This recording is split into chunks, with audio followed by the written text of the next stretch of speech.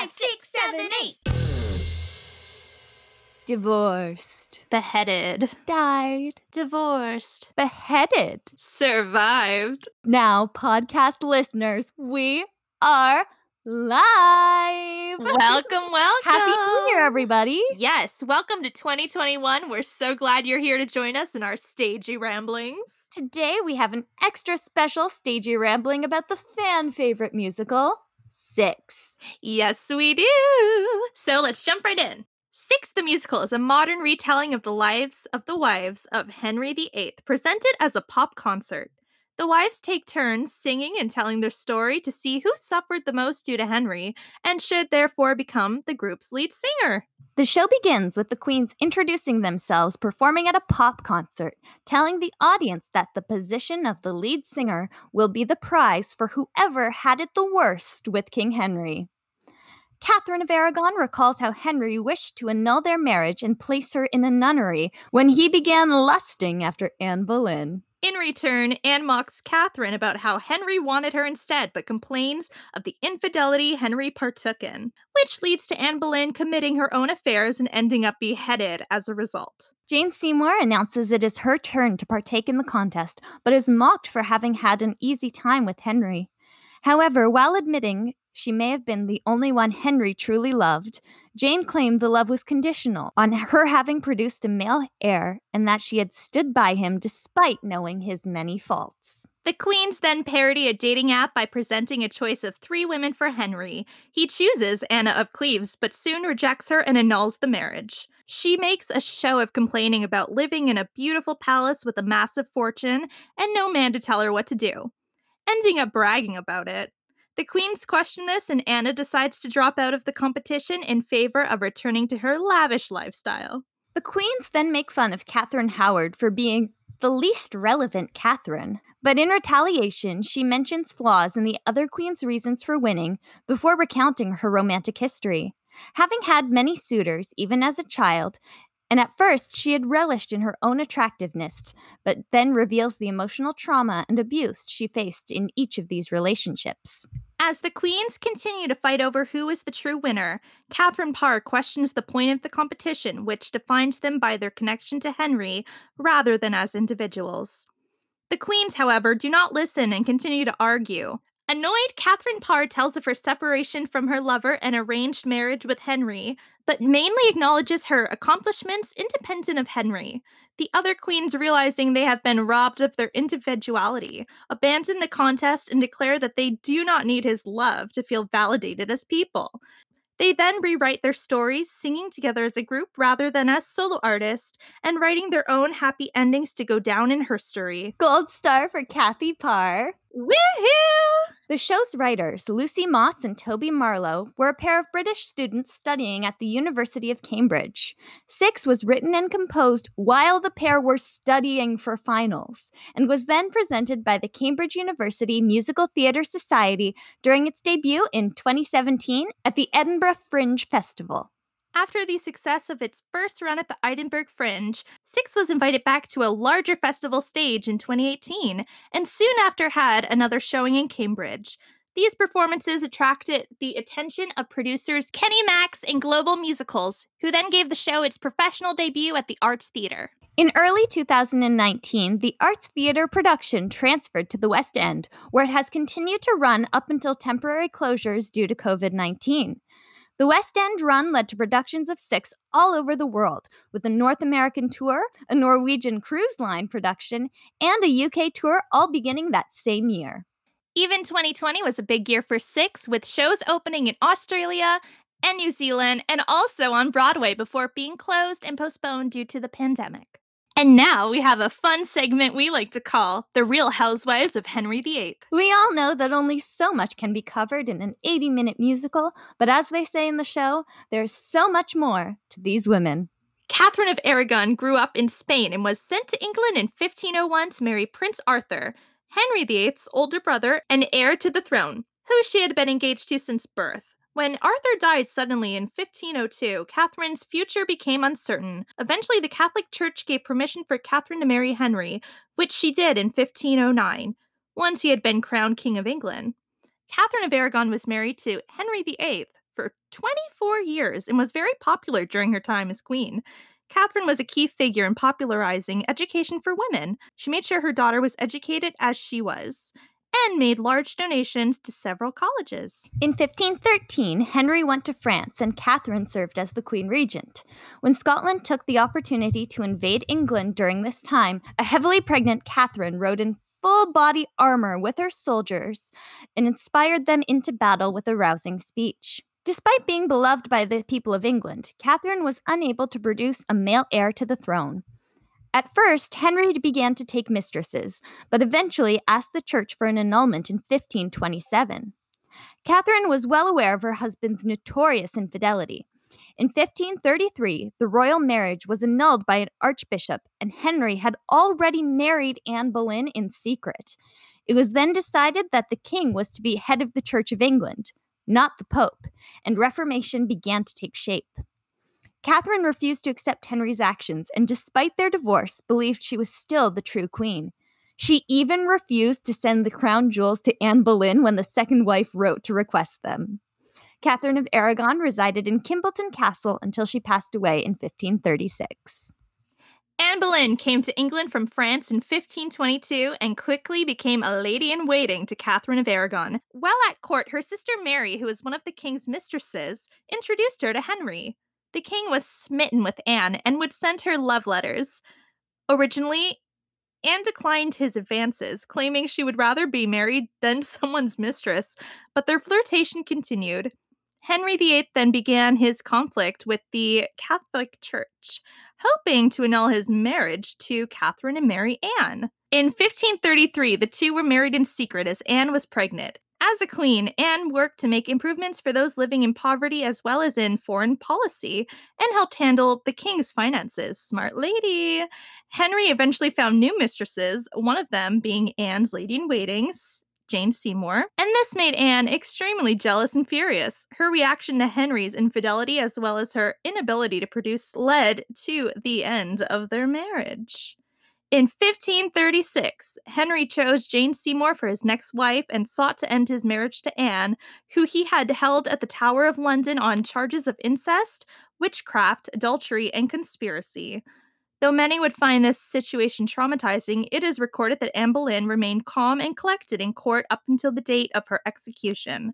Anne Boleyn was stripped of her titles and beheaded on May 19th, 1563 by a French swordsman. Asshole. Actually, fun fact about the French swordsman thing, most beheadings in England at the time were done by axe, and Anne put in a request to have hers done by a French swordsman because it would be less, gory and gross and painful. And Henry granted her that request, which he didn't actually grant. Catherine Howard didn't make a request, but even though he killed her off, there was still kind of a respect, I think, between them because he granted her that. Not that much respect, obviously, because he killed her, but I thought that was pretty cool. That is really interesting. Moving right along. Despite being born into a prestigious family, Jane Seymour was not as highly educated as the previous queens. It is noted that this, as well as her reserved nature, is what drew Henry VIII to her, as she was very different from his first two wives. Jane served as lady-in-waiting to both Catherine of Aragon and Anne Boleyn, and married Henry only 11 days after Anne Boleyn was executed. Girl. She passed away due to complications in childbirth in 1537 after giving Henry a male heir. Jane Seymour never received a formal coronation. However, she is the only one of Henry's wives to be buried with him, and he would always refer to her as his one true queen. It is recorded that he mourned her death greatly and didn't take another wife until 1540. In 1539, Henry and Anne's brother, the reigning Duke of Cleves, arranged a marriage to create a much-needed alliance between the two countries. Hans Holbein the Younger was sent to Germany to paint both Anne and her sister Amalia so Henry could choose which one he would marry. Henry was disappointed in Anne's looks, claiming that her portrait, as well as those involved in planning the marriage, had exaggerated her beauty. To avoid conflict with Germany, he decided to marry her anyway. The two were wed in 1540, but 6 months later, Henry annulled the marriage, which Anne consented to. Anne was then awarded a generous settlement of funds, property, as well as a place in court and a friendship with her ex-husband. Anne of Cleves passed away in 1557, outliving Henry and his ex-wives. Cousin to Anne Boleyn, Catherine Howard was raised and educated by her stepmother, the Dowager Duchess of Norfolk. During her time with the Duchess, Catherine had two relationships, one with her music teacher, Henry Manox, and one with Francis Dereham. Catherine came to court as a lady-in-waiting to Anne of Cleves. Henry was drawn to her youth and beauty and married her in 1540. He was 30 years her senior, but she lifted his spirits and he showered her with gifts. In 1541, Catherine had started an affair with Thomas Culpeper, one of the king's courtiers. By fall, rumors of Catherine's affair and her past relationships began to sully her reputation. Investigations into these rumors led to the executions of both Culpeper and Dereham. In mid-November, Catherine was stripped of her title as queen and was imprisoned for her indiscretions. In January 1542, a bill was passed making it treason and punishable by death for a queen consort to commit adultery or fail to disclose her sexual history to the king. Catherine was then beheaded on February 13th, 1542. So what that means is she was arrested in November, and he didn't have an excuse he didn't have anything he could charge her with to kill her. So he made something up to charge her with to kill her. He is one sick you-know-what. Bastard. Yep. Stronger word, but I like where we're going with that. I don't care. I'll say it. All right. So I'll pass it over to you to talk about the last wife. Catherine Parr was the final wife of Henry VIII and the last queen of the House of Tudor. Being born to a high-status family, Catherine received a thorough education and developed a passion for learning, which she continued to do for the rest of her life. After being widowed twice, Catherine became a lady-in-waiting to Lady Mary, the daughter of Catherine of Aragon. During this time, she met Sir Thomas Seymour, and the two became romantically involved. As a member of the court, Catherine caught Henry VIII's attention. When he proposed to her, she accepted, despite her relationship with Seymour, as she considered this to be her duty. Catherine married Henry in July 1543, and she became Queen of England and Ireland. In 1544, Henry left for France, and Catherine ruled as Queen Regent. She handled finances, proclamations, provisions, and was very invested in the conflict with Scotland. In 1546, Catherine came under suspicion as a Protestant, and there was a warrant out for her arrest until she spoke with the king, claiming that she had taken an opposing view to him to distract him from the pain in his leg. After Henry's death, Catherine remained in court until Edward was crowned in 1547. Thomas Seymour then returned to court, and the two were secretly married for months before announcing it to the public. This resulted in a falling out with Henry's children, King Edward, Lady Mary, and Lady Elizabeth. In 1547, Catherine's second book, Lamentations of a Sinner, was published. Her first, Psalms or Prayers, had been published anonymously in 1543. In 1548, Catherine became pregnant and gave birth to her daughter Mary, after which she passed away from complications. Her funeral was the first Protestant funeral to be held in English. Amazing. Props to those women. So now let's talk a little bit about Six and what we think. Six!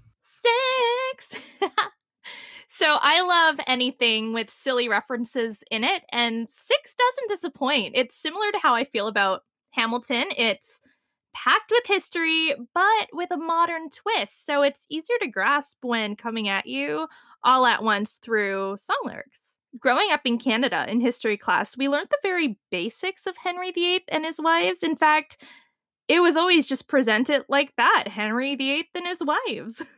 And I remember we focused a lot on Anne Boleyn and watched the other Boleyn girl in class at one point, but that was really it when it came to the queens. There's plenty that I only discovered about each individual queen through listening to Six and later reading into articles about them, because the lyrics provoke the desire to learn so much more and understand all of the references. However, as wonderful as I think Six is, there is a big part of me that wishes the show was different.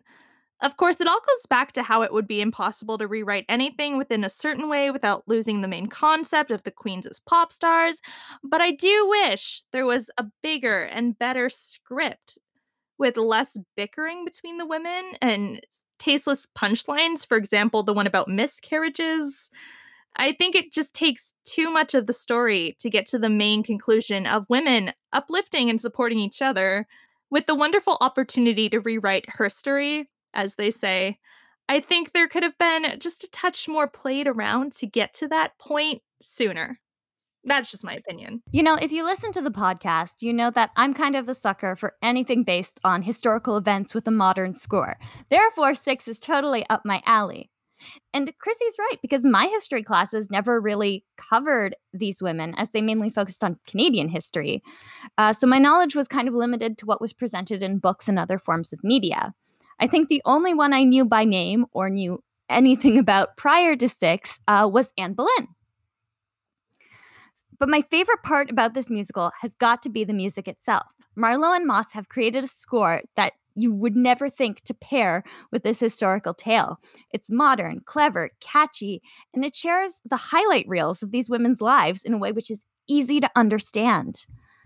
I also have to take a moment to mention the absolutely gorgeous costumes designed for the show by Gabriella Slade. They are absolutely brilliant and exactly how I would think to give a modern design to these Tudor era gowns. Totally. You know, however, I do have to say that as someone who has gone down many internet rabbit holes to find out more about the women who inspired this musical, I can't help but say that I wish that more of their lives were covered within the show. However, take this with a grain of salt. I say that about literally every historical musical that I've seen. But I do also have to agree with Chrissy when it comes to the show's structure. I really wish that the final message about these women uplifting and supporting each other was showcased throughout the piece instead of becoming kind of the ending message. That being said, I totally get that there's only so much you can fit into an 80-minute musical, and I think that Six is not only a fabulous night out at the theater. I said out. I'm Canadian. Is not only a fabulous night out at the theater, but it's a clever and well executed concept. Totally. And while I still do thoroughly enjoy Six, it's another show I now appreciate from more of afar. Like over the past 7 or so years, there have been such an intensity on social media with Broadway fans or stans, as they say. And intensity is great if it's positive. And this intensity is often pitting performers against each other based on their appearance within the show. And often with really ridiculous things like, oh, their skirt isn't as bouncy as the former cast member's skirt. And yes, I wish I was making that up, but it happened. It's awful because it will always be seen by whoever it's directed towards, and these smaller scale comments begin to grow into bigger, nastier comments. All these performers are so insanely talented, and at the end of the day, it's a job. It's a paycheck, and nobody should have to deal with so much emotional and mental stress while doing their job. And that's just about the performers. I see so many fans getting at each other online, and it's awful. And it's all over. It's usually opinion based on what they think of the show or who their favorite queen is and such. And just it's really shitty. It's really shitty. You know, straight up, I just have to say, I think it's very ironic that a show that's about uplifting and supporting other women has generated a fan base that can be kind of toxic and do the exact opposite in that way. So, I'm sure all of our listeners are lovely people, but let us all just take a moment to say, I will think before I put anything on the internet. Amen. I think I think especially as women, we've all been there at one point, and it's just super super crappy whether you're whichever end you're on, if you're a performer, if you're a fan of something, you know? So, like Jocelyn said, always think before you post. If you wouldn't like it said to you, don't say it. And that's all. Spread the love, baby. Spread the Spread the love. love. Yeah, Six is also a costume and cosplay friendly show, which Yes. I am so obsessed with. I think it's so cool and so fun. And I love seeing groups of fans coming together to create these costumes by hand and attending the show wearing them because they are such intricate costumes, and I don't even know where everyone finds the material for these because I've looked and they're always on that, like, what do you call that site? AliExpress, or y'all know what I'm talking about, right? It's like that site where you're like, "Do I trust ordering this 90-cent fabric? Is it really gonna come to my house, or am I being totally screwed out of 90 cents?" But you know what I mean? It's like Wish. Wish! Thank you, that's what I was thinking. There's a few out there, but yeah, they do it so well, it's amazing. It is amazing. And Chrissy is actually one of those amazing cosplayers. She made a gorgeous Anne Boleyn costume at the beginning of lockdown. And I have yet to make a 6 cosplay. I really want to because my hair's long enough for it now. Um, but I just don't have the patience right now. So anyway, we will keep you updated on that process. Maybe by 2022 I'll have it finished. You wanna know what I actually used? Well, basically, I was in a showcase and we were gonna do, Ex-Wives and the Mega 6 for a performance, and then that got shut down, but I had made the costume already, and it was made out of, like, tablecloth plastic because I was like, "There's no way I'm ordering from these websites. I just don't know if they're gonna arrive or if they're gonna arrive in 7 months from now, maybe. They'll show up at my door." And I also used, what do you call that? Like wrapping paper, kind of, not it's in sheets basically, not in like a roll. So I used that and I cut it into squares and I put it underneath, and then I used like black PVC, I think is the name for it, and I stuck it over, and it's a mess, but it's pretty good for someone with no skills using plastic. Oh, hush, you have lots of skills. But I have to say I've seen photos and, like, it looks flawless in a photo. So you know what? It's 2021. Well, it's 2021, but back then it was 2020, and you know what? We're still not going anywhere, so if it looks good in a photo, that's really all that matters, right? This is so true. So true. And now we have some awesome listener questions. So we're going to jump into this one. Who is your favorite queen? Okay, so, like, historically or in the show?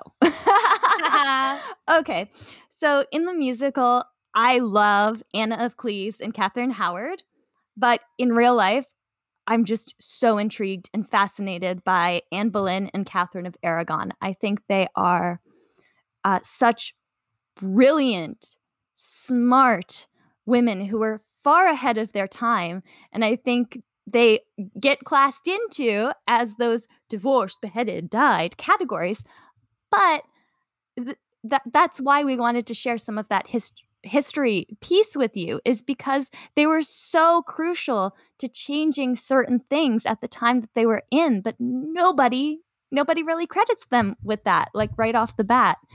And there's this book I want to read, so I'm going to plug it here. It's by Haley Nolan, and it's called Anne Boleyn, 500 Years of Lies or something, and I am desperate to read it. It's my next Amazon order, and she basically goes and debunks all of the myths about Anne and shares her like, real story. And so I'm really excited to read it, and if it's good, we'll share the link with y'all. That does sound really great. I'm not sure if I have a specific favorite, but I would say my favorite song in the show is Don't Lose Your Head, so possibly Anne Boleyn, but I also think Anne of Cleves is such an icon. We love her. We do. All right, this is a cool question. Do you have a dream cast for the queens? I actually haven't really thought about it until right now, but I think Renee Rapp would make an excellent Anne Boleyn, and maybe even Nobuslata as Jane Seymour. Her voice Wow. has so much grace while being so insanely powerful, and I think it would be a nice role to show off those awesome acting chops she's got. Like, she Mhm. would kill that. I She'd be love it. great. You know, I've said this before, and I'm going to say it again, but Harper Miles would be freaking brilliant as Anna of Cleves. I would pay so much money to see that. She would be perfect. She'd be perfect. Um, Mhm. Totally agree. Also, I don't really have any, like, dream casts because my dream casts have kind of already happened. I mean, Samantha Pauly as Catherine Howard is something I really wanted to see, and, Danielle Steers is Catherine Parr, And that's also something I really wanted to see. So I kind of have my dream casts.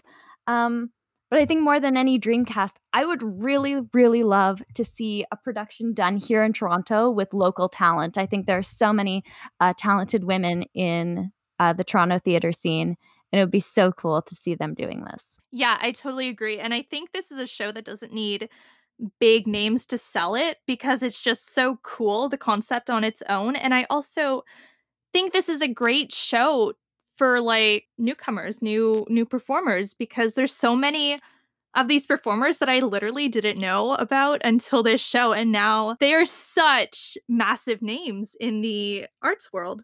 Yeah, honestly, Six has become so big that the title of the show kind of, does the work that casting a big name would.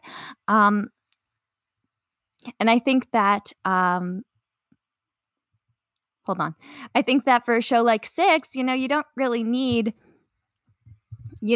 one person who's a big name or anything like that. What you need to find, which is, kind of tricky, but also I think easy given how much talent there is up there.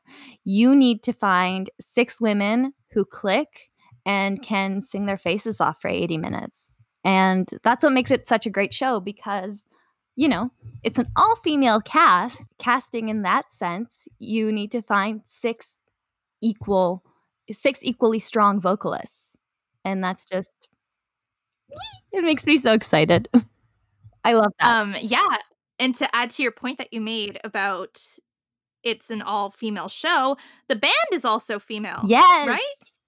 It's all women. It's amazing. It's a chance to uplift our female musicians in the industry as well as our female performers. And I think that's awesome. Because honestly, the amount of times I've looked over the stage into a pit and I've seen only men down there, it's sad because there's so many talented women who deserve to be in the band in the pit, and a lot of the times they're just not chosen over men. Sucks. Actually, if you're listening to this and you agree with Chrissy and you also have seen a lot of orchestras that are full of men and male dominated, there is a group, they're called Broadway Sinfonetta. And what they are an orchestra of only female identifying musicians, and the majority of their musicians are women of color. So it's really focusing and giving the spotlight to these women who may not always have the chances to be in these big orchestras. So definitely check them out. If they sound familiar, it's because they just did the score and stuff for Ratatouille. But anyway, yeah, so I just thought it would be a good moment to mention them if you're curious and into all that sort of stuff. Yeah, that's amazing. We'll link them so you can easily find them. I love that. It's amazing. I didn't know that. What is your favorite Queen song and why? Can I say the Mega Six? I'm joking, but I think all of these songs are brilliant because of how different they are. What they are is they're little hints and nods to women within the pop music industry, and then combined with these historical things. So I think they're amazing because they're all different. And I love this album because it always gets me pumped up on my drive to work.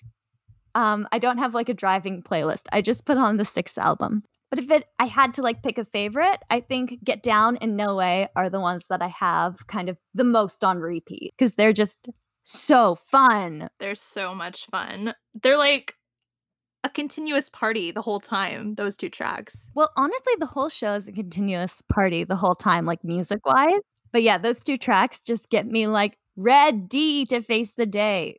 Yeah, I love it. So I did mention earlier that my favorite song is Don't Lose Your Head. However, overall, my favorite song, like Jocelyn, is the Mega Six.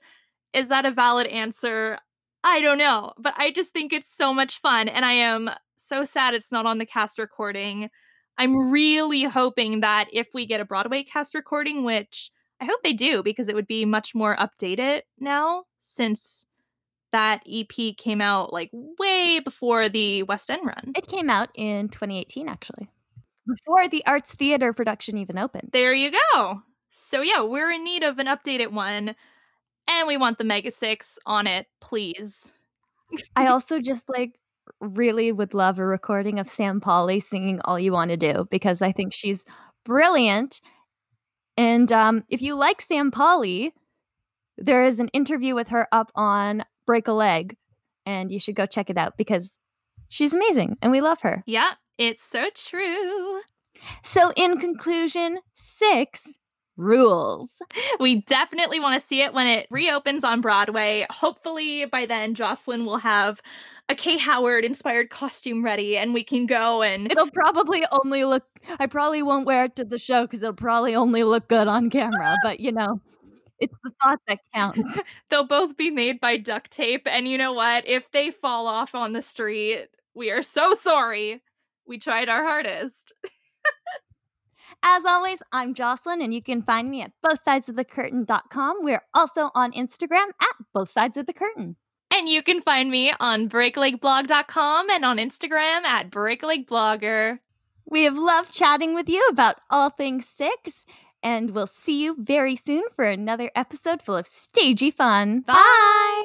Before we go, we just wanted to share with you a very exciting milestone that we hit this month. We've recently hit 400 listeners, and we want to thank you all for listening and sharing comments with us and letting us know what you like, who you want to see guest star with us on the podcast, and all that jazz. We are so grateful for all of your support.